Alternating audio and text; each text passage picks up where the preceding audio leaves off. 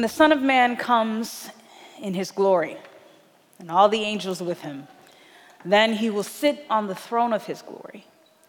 And all the nations will be gathered before him, and he will separate people one from another, as a shepherd separates the sheep from the goats.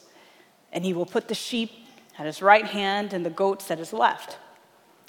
Then the king will say to those at his right hand, "Come, you that are blessed by my Father, inherit the kingdom prepared for you from the foundation of the world. For I was hungry, and you gave me food. I was thirsty, and you gave me something to drink. I was a stranger, and you welcomed me. I was naked, and you gave me clothing. I was sick, and you took care of me. I was in prison, and you visited me." Then the righteous will answer him, "Lord, when was it that we saw you hungry and gave you food, or thirsty and gave you something to drink? And when was it that we saw you a stranger and welcomed you, or naked and gave you clothing? And when was it that we saw you sick or in prison and visited you?"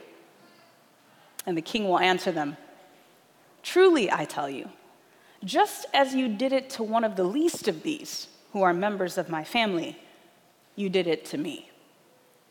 Then he will say to those at his left hand, "You that are accursed, depart from me into the eternal fire prepared for the devil and his angels. For I was hungry, and you gave me no food. I was thirsty, and you gave me nothing to drink. I was a stranger, and you did not welcome me. Naked, and you did not give me clothing. Sick and in prison, and you did not visit me."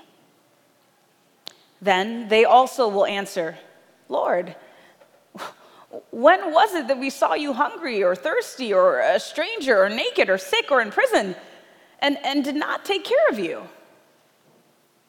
And then he will answer them, "Truly, I tell you, just as you did not do it to one of the least of these, you did not do it to me." This is the word of the Lord. Let's pray. Father, really, these songs are just prayers. And we want to pray this morning, like the song says, we're asking for your heart. Please give us your heart. As we look through Scripture and read these words, Lord, we pray that your Spirit would inspire us to one, draw closer to you, but two, to have a deeper desire to be more like you. In Jesus' name, amen. Happy New Year. Happy 2023. It's good to see everyone. I was supposed to be up here with you last week, but I was on my couch with a box of tissues and coughing and sniffling, and that is also how I brought in the new year. So, unfortunately for me, but I thank our Advent Hope team. I want to thank Vadim for coming and sharing last week. And yes, blessed to work here and have a good support system. So every year at the beginning of the year here at Advent Hope, we like to review our focus, our mission, our goals, where we're headed as a church. And last year, we began our whole life discipleship initiative, right? And what is that? Well, it's basically an initiative that seeks to promote Holy Spirit-led, Holy Spirit, that's two words, but together. Holy Spirit-led growth of the whole person, okay? Of your entirety. Not separate your spiritual life into some other box, but you are one entire, complete person. And yeah, your spiritual experience can't be separated from the rest of your life experience. It's all intertwined. One thing affects the other. And so the reality is that the process of discipleship shouldn't simply make you a better Christian. It should make you a better person as a whole. It should inspire a love for God, a love for your neighbor, and a love for yourself. not in an arrogant or selfish way, but we do have a problem as a society not loving ourselves, right? And a lot of problems come from that as well. But anyways, with whole life discipleship, there are 4 areas that we focus on. One of those areas is evangelism. What is evangelism? It's communicating the gospel or the good news, right? And it could be through public proclamation, it could be through personal witness, it could be just you being present and having a connection to God can be evangelistic. Another focus in this initiative is the idea of formation. Now, what is that? Holistic growth and sanctification. This is a divine work. This is a work that God does on our behalf, does for us, in us. Another aspect of the whole life discipleship initiative is justice and mercy, which means embodying the good news and serving on behalf of our neighbors and alongside our neighbors. And lastly, our last focus in this initiative is faith and work. Well, what is that? How do we integrate our belief, our Christian belief and understanding into our places of work, into our career, into our everyday experiences? How does our connection with God influence the impact that we have on others, right? So the whole life discipleship initiative is our plan here at Advent Hope to encourage and support you as you journey through life with God. And so we've been seeking to implement that. And as we think about this discipleship initiative, one idea that we want to focus on today is the mission. The mission of discipleship, the goal, right? Now, that's actually a huge topic, but we'll just be covering an aspect of that today, right? So the mission, the end goal of being a student of Jesus. That's discipleship, being a student of Jesus. What is the end goal? Which the end goal ultimately doesn't see its fulfillment even into eternity, right? We'll constantly be learning. Even in eternity, we'll be lifelong students. But we do see an element of the mission or the goal fulfilled at Christ's second coming. Now, the book of Matthew is written in a way that focuses on the truths or the realities of the kingdom of heaven. Okay, if you read through Matthew, if you do a close reading, you'll find that it repeats this concept of the kingdom. The kingdom is like, the kingdom is this, etc. And so as you go through the narrative, ultimately it begins to paint this picture of another world. That world being the kingdom of heaven. And it does this by highlighting the life of a man from heaven, more specifically, Jesus. And so it highlights the actions and behaviors of Jesus, the character of Jesus, the feelings of Jesus, the principles and teachings of Jesus, and of course, the ideals of Jesus. God, in human form, lived like a citizen of heaven while he took up residence here on earth. Jesus was an ambassador for the kingdom of heaven. He gave us a glimpse into that other world, that other experience. And so by looking at Jesus and by studying his life, we understand that the kingdom of heaven, we understand what it's like. We get a little taste. So as we read the Gospels, we can conclude that based on what we've seen of Jesus, the citizens of his kingdom are most likely in harmony with the principles, with the ideals, with the thoughts, with the feelings, and even, dare I say, the character of Jesus, of him, the ambassador.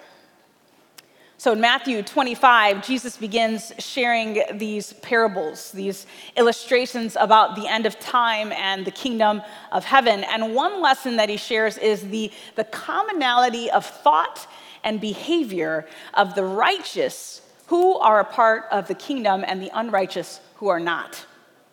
And through this, we better understand the mission of discipleship. We get to see at least what Jesus' idea of it is. When I was in 4th grade, I was about 9 years old, there was a new kid. Have any of you ever been the new kid before? Sometimes it's great, sometimes it's not.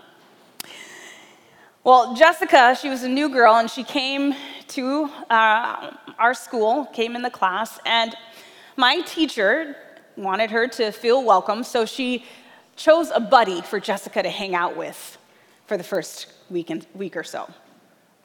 She chose me. So I was, supposed to show her the ropes, befriend her, make her feel welcome and comfortable. And sometimes it takes a while for kids to adjust to the new kid in town, unless they have some super cool trait about them that makes them stand out and everyone wants to, be their friend. But, something about kids is they can sometimes have a hard time accepting when people or things around them are different. And Jessica was a little different. She didn't have the cool factor, right? At 9 years old, right? We're all trying to be cool, even as adults. And so, because of this, kids can behave in a way that is, unpleasant or even hurtful at times. So, a month or so passes, right? Things seem to be going decently. And then one morning, everyone comes into class, and my teacher makes this big announcement. And she says, Jessica had an accident, and she shattered all of her front teeth. I know, that's what we all did. That's what we all did. She was playing. She ran into the dining room table or fell on the glass dining room table and shattered the whole front row of her teeth. And clearly she didn't have, her family may not have had money to fix it, so it remained like that for the rest of her time at school. I know. I know. So, 9 years old, 4th grade, and, our teacher didn't want everyone asking her every moment, hey, what happened? What happened? All throughout the day, everyone you encounter wants to know what happened. So she did an announcement to cover those grounds. So the problem was Jessica did not look the same at all. And that's when things began to change. Because she looked so different, people started treating her differently. And now, before I go on, let me very most ashamedly make sure you know that I am not the hero in the story, okay? I'm also not quite the villain. No, I didn't. Let me explain. No. I just shrunk my screen here. Can someone run down and just make this big? Just expand the screen. So I can continue with the story. So Jessica did not look, just make it bigger, different at all. Or she looked different. She looked completely different. People started treating her differently. They would ignore her. They would snicker behind her back, make jokes. You know how kids are. You know. Just the the other. Excuse me. Let me do it. Okay, we lost the big screen. Okay. Oh, there it is behind you. Yeah, it just names right here. There we go. Thank you. Yes, give him a round of applause. Coming to my aid when I needed it. I appreciate that. All right, so I was saying, kids, start snickering behind her back. And Me. What did I do? Now, I did not treat her differently, mean. I was not mean, but I was not nice. I was kind of just, you know. And the only reason that I didn't do what everyone else was doing was only because I wanted my teacher to think well of me. I wanted my teacher to think I was a nice girl, and I was friendly. But it wasn't because I felt like it was the right thing to do. I'm 9, okay? Give 9-year-old Michelle some grace, all right? Anyways, but in my opinion, I wasn't nice, right? So fast forward 15, 16 years later, I finished my undergrad at Michigan State University, and elementary school, long out of the mind, out of the picture. And I get this friend request on Facebook from Jessica, who I had completely forgotten about. So we start chatting, and she starts talking about what she remembers from our elementary school. And I'm like, oh, because from what I remember. But she says this, and I hung my head. She said, for some reason, I'm really happy I found you because I remember you as really smart and a good friend.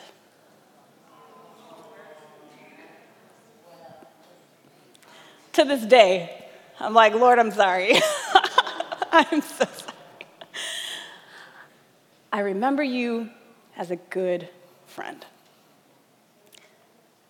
I don't quite remember things that way. In fact, I don't really remember them at all. But the part that I do remember is the truth. And I'm glad that what she experienced was a good memory for me. I am glad. But I know that my heart wasn't genuine. That's what I remember. That's the part. In Matthew 25, verse 31, the Bible says, when the Son of Man comes in his glory and all the angels with him, then he will sit on the throne of his glory. And all the nations will be gathered before him, and he will separate people one from another as a shepherd separates the sheep from the goats. Let me pause right there. This is a global event. All nations come before God, and he's sifting, right? Sheep, goats, it presents this picture. So whatever we're about to discover is applicable to every single person on the globe, okay? Verse 33, and he will put the sheep at his right hand and the goats at the left. Then the king will say to those at his right hand, come, you that are blessed by my Father. Inherit the kingdom prepared for you from the foundation of the world. For I was hungry, and you gave me food. Verse 35, I was thirsty, and you gave me something to drink. I was a stranger, and you welcomed me. I was naked, and you gave me clothing. I was sick, and you took care of me. I was in prison, and you visited me. Interesting. Jesus communicates something quite simple about the righteous at the end of time.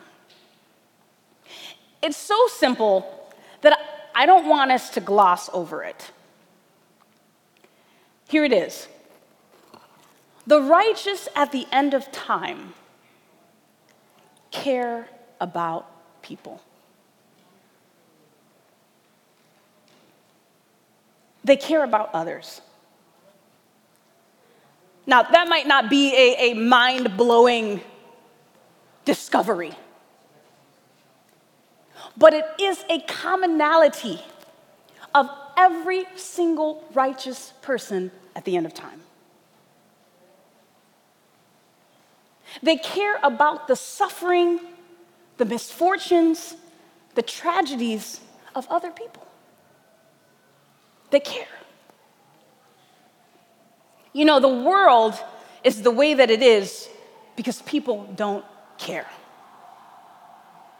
They don't genuinely care. And we know that. We know that. We know who we are. We also know because we have systems, we have policies, we have practices in our society that prosper off of a type of disadvantage or oppression of different groups of people. We have a prison system.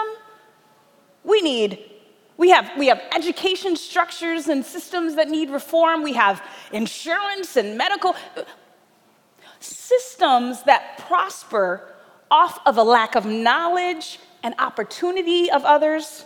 Systems that prosper because of power and advantage. Because they don't care. And everybody wants to go to heaven. You know this song, everybody talking about heaven ain't go. No, I'm not going to finish that line, but I don't know if you know that old Negro spiritual. Anyways, everybody wants to go to heaven, but make no mistake. The kingdom of heaven is not a place where people don't care about each other. Everybody cares. Nobody's coming in last place. That's the kingdom, that's the type of world where we're going. Everybody cares. It's not survival of the fittest. Doesn't work like that. It's, in the words of Judah, the brother of Joseph, when they had taken his brother Benjamin captive, they didn't know Joseph was basically the governor, the vice president of Egypt at that time, and he took Benjamin captive, and then Judah stands up and says, no, wait, how will I go up to my father if my brother is not with me? That's how they think. How can I succeed? How can I make it here and my brother and sister are languishing in the street? You're like, well, I got here. I don't know about you guys. That is not the philosophy of the kingdom of heaven. And I'm not sure what our ideas were or are or were of discipleship and being a student of Jesus prior to this, but if it doesn't stir within you a desire to uplift your neighbor, that is not a discipleship mission of Jesus. If it doesn't cause you or ping your heart to care about other people, take another look at it. Verse 37. Then the righteous will answer him, Lord, when was it that we saw you hungry and gave you food, or thirsty and gave you something to drink? And when was it that we saw you a stranger and welcomed you, or naked and gave you clothing? And when was it that we saw you sick or in prison and visited you? They're like, when did this happen, Jesus? Well, how? I never saw you. That's because their care for others is not manufactured. Rather, it's a way of being. It's a way of being. It's just who they are. It's just who they are. There's no motive. They don't serve or help because they want people to see them. They don't treat people nicely because they want their teachers to like them, right? Or to be highly esteemed by others. They serve because that's who they are. It's such a way of being that they don't keep track. And the memory that they have of their service doesn't stir pride of achievement, but rather it reminds them of the painful reality of humanity and the desire to bring dignity back to people created in the image of God. It's so tightly knit into who they are that I would even call it subconscious. And in a way, it's as natural as breathing. You don't have to think about it. You just do it. Jesus said, "These are the righteous that inherit the kingdom of heaven." Being a disciple of Jesus is about the state of the heart. And it can be seen through how we love each other, our neighbors. Verse 40. And the king will answer them, "Truly I tell you, just as you did it to one of the least of these who are members of my family, you did it to me." The way that we treat the least in our societies is representative of how we would treat Jesus if he were here among us. What you think of the lowest, what society deems as the lowest person, is how you think of Jesus. That's what he's saying. The actions we do to others is as if we are doing it to God himself. And the way that we love our neighbor, that is how we actually demonstrate our love toward God. So when I say, "I love you, God," it should be reflected in how I engage with others. Loving our neighbor is the standard by which we understand that we actually do love God. Loving God and loving our neighbor, loving your neighbor as yourself is intertwined. You cannot do one and leave the other. They go hand in hand. You may not even know that you're loving God, but when you're loving your neighbor, that's what you're doing. Because Jesus connects the two, saying that loving your neighbor actually shows your love for me. Jesus identifies as the shepherd in this parable, but he also identifies as the person who is hungry, as the person who is thirsty, as the immigrant or foreigner, as the one who is naked, in need of clothing, as the one who is sick, and even as the prisoner. Now, don't breeze over that point. Jesus said, "I'm the prisoner." People are in prison for a lot of different things. Rape, murder, this, that, extortion. Jesus said, "That's me." I said, "Oh, Lord." And he said, "You didn't visit me. Lord, help me." That's the kind of heart. That's only divine. Jesus is saying he identifies with people who have been locked up for good or for evil. Because Jesus is a savior for all of humanity. All of humanity. He identifies with all those who suffer from mental illness and walk around naked on the streets of New York City, with widows and orphans. He identifies with them. Now, it's not always practical, for you to stop or even safe when you're walking, the streets of New York City. But how can we, within the spheres that we have impact over, bring dignity, bring humanity back to the least in our society? Maya Angelou said this, a quote. She said, "If it is true that a chain is only as strong as its weakest link, isn't it also true a society is only as healthy as its sickest citizen and only as wealthy as its most deprived?" Pearl Buck, an American writer and novelist, her parents, or one of her parents, was a missionary, so she grew up in China. She said, "The test of a civilization is the way that it cares for its helpless members." Look at the communities that you're a part of, the smaller ones, the larger ones. think about those who may be considered the least or helpless.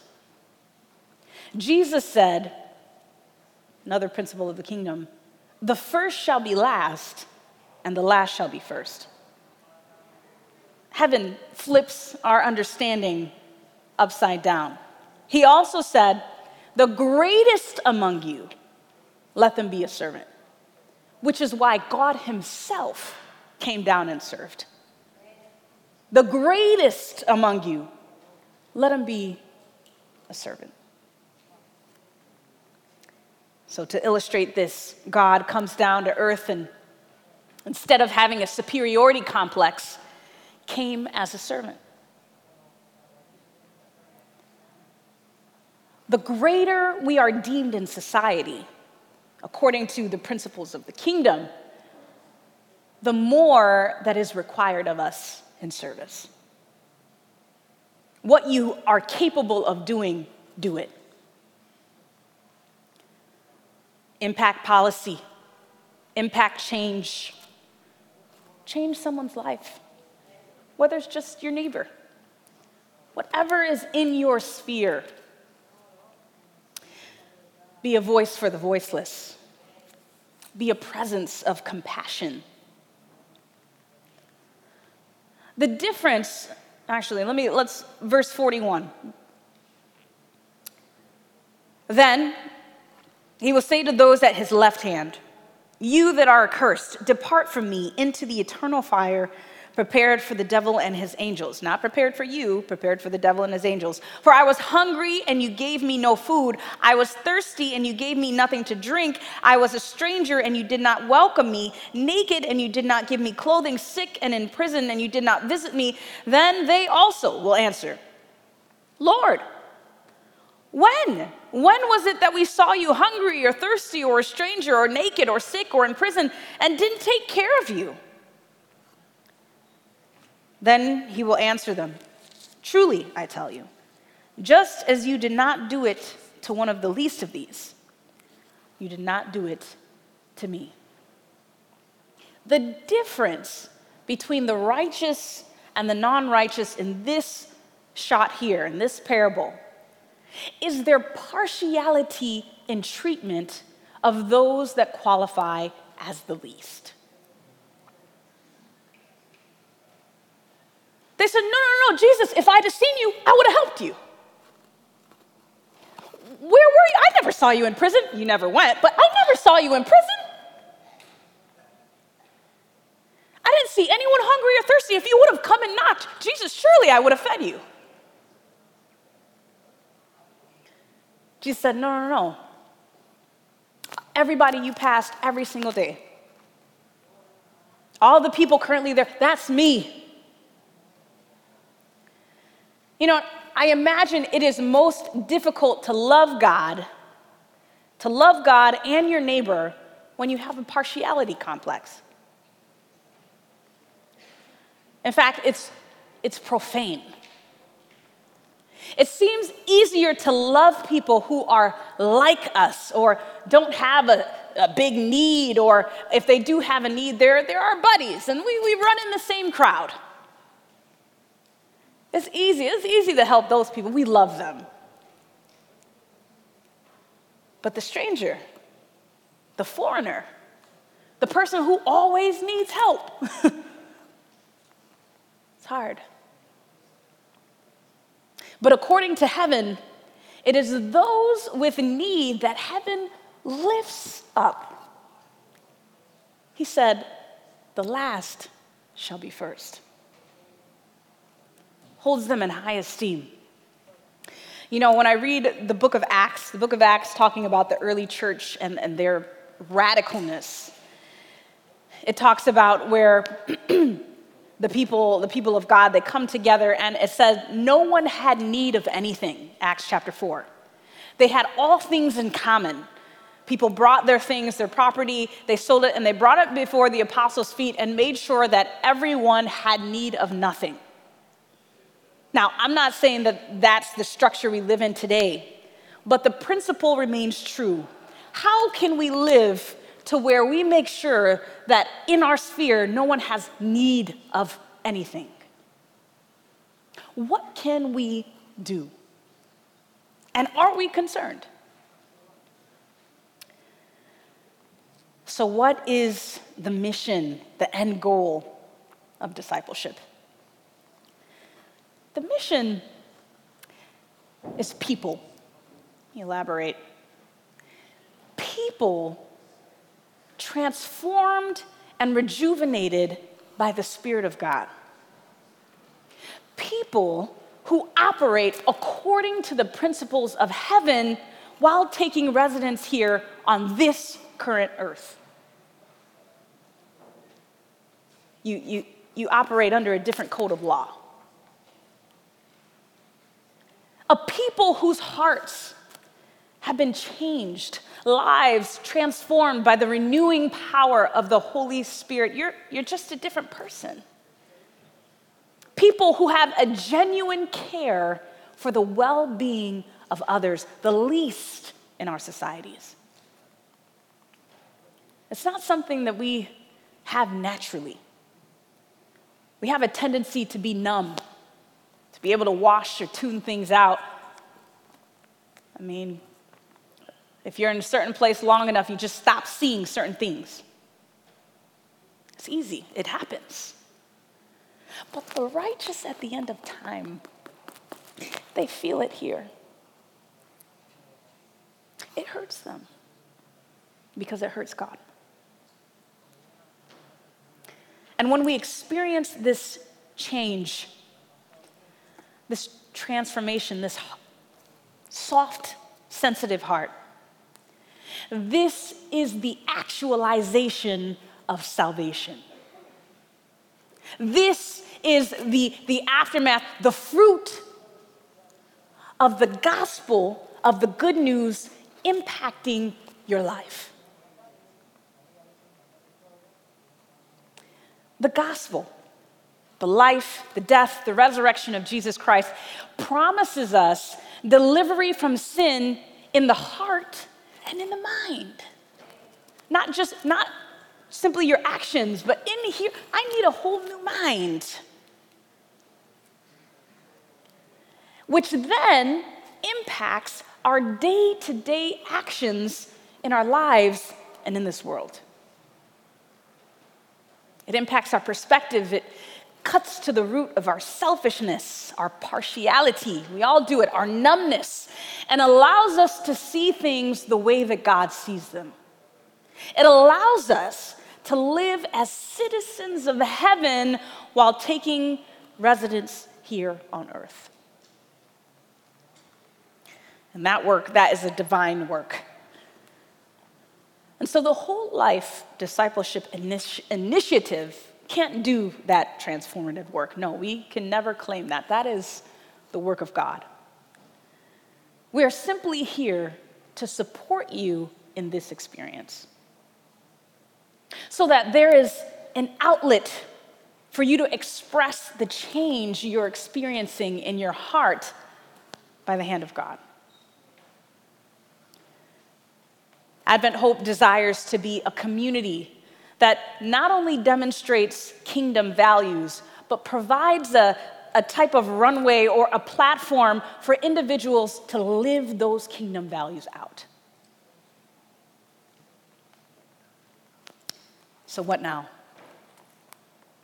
What does this mean?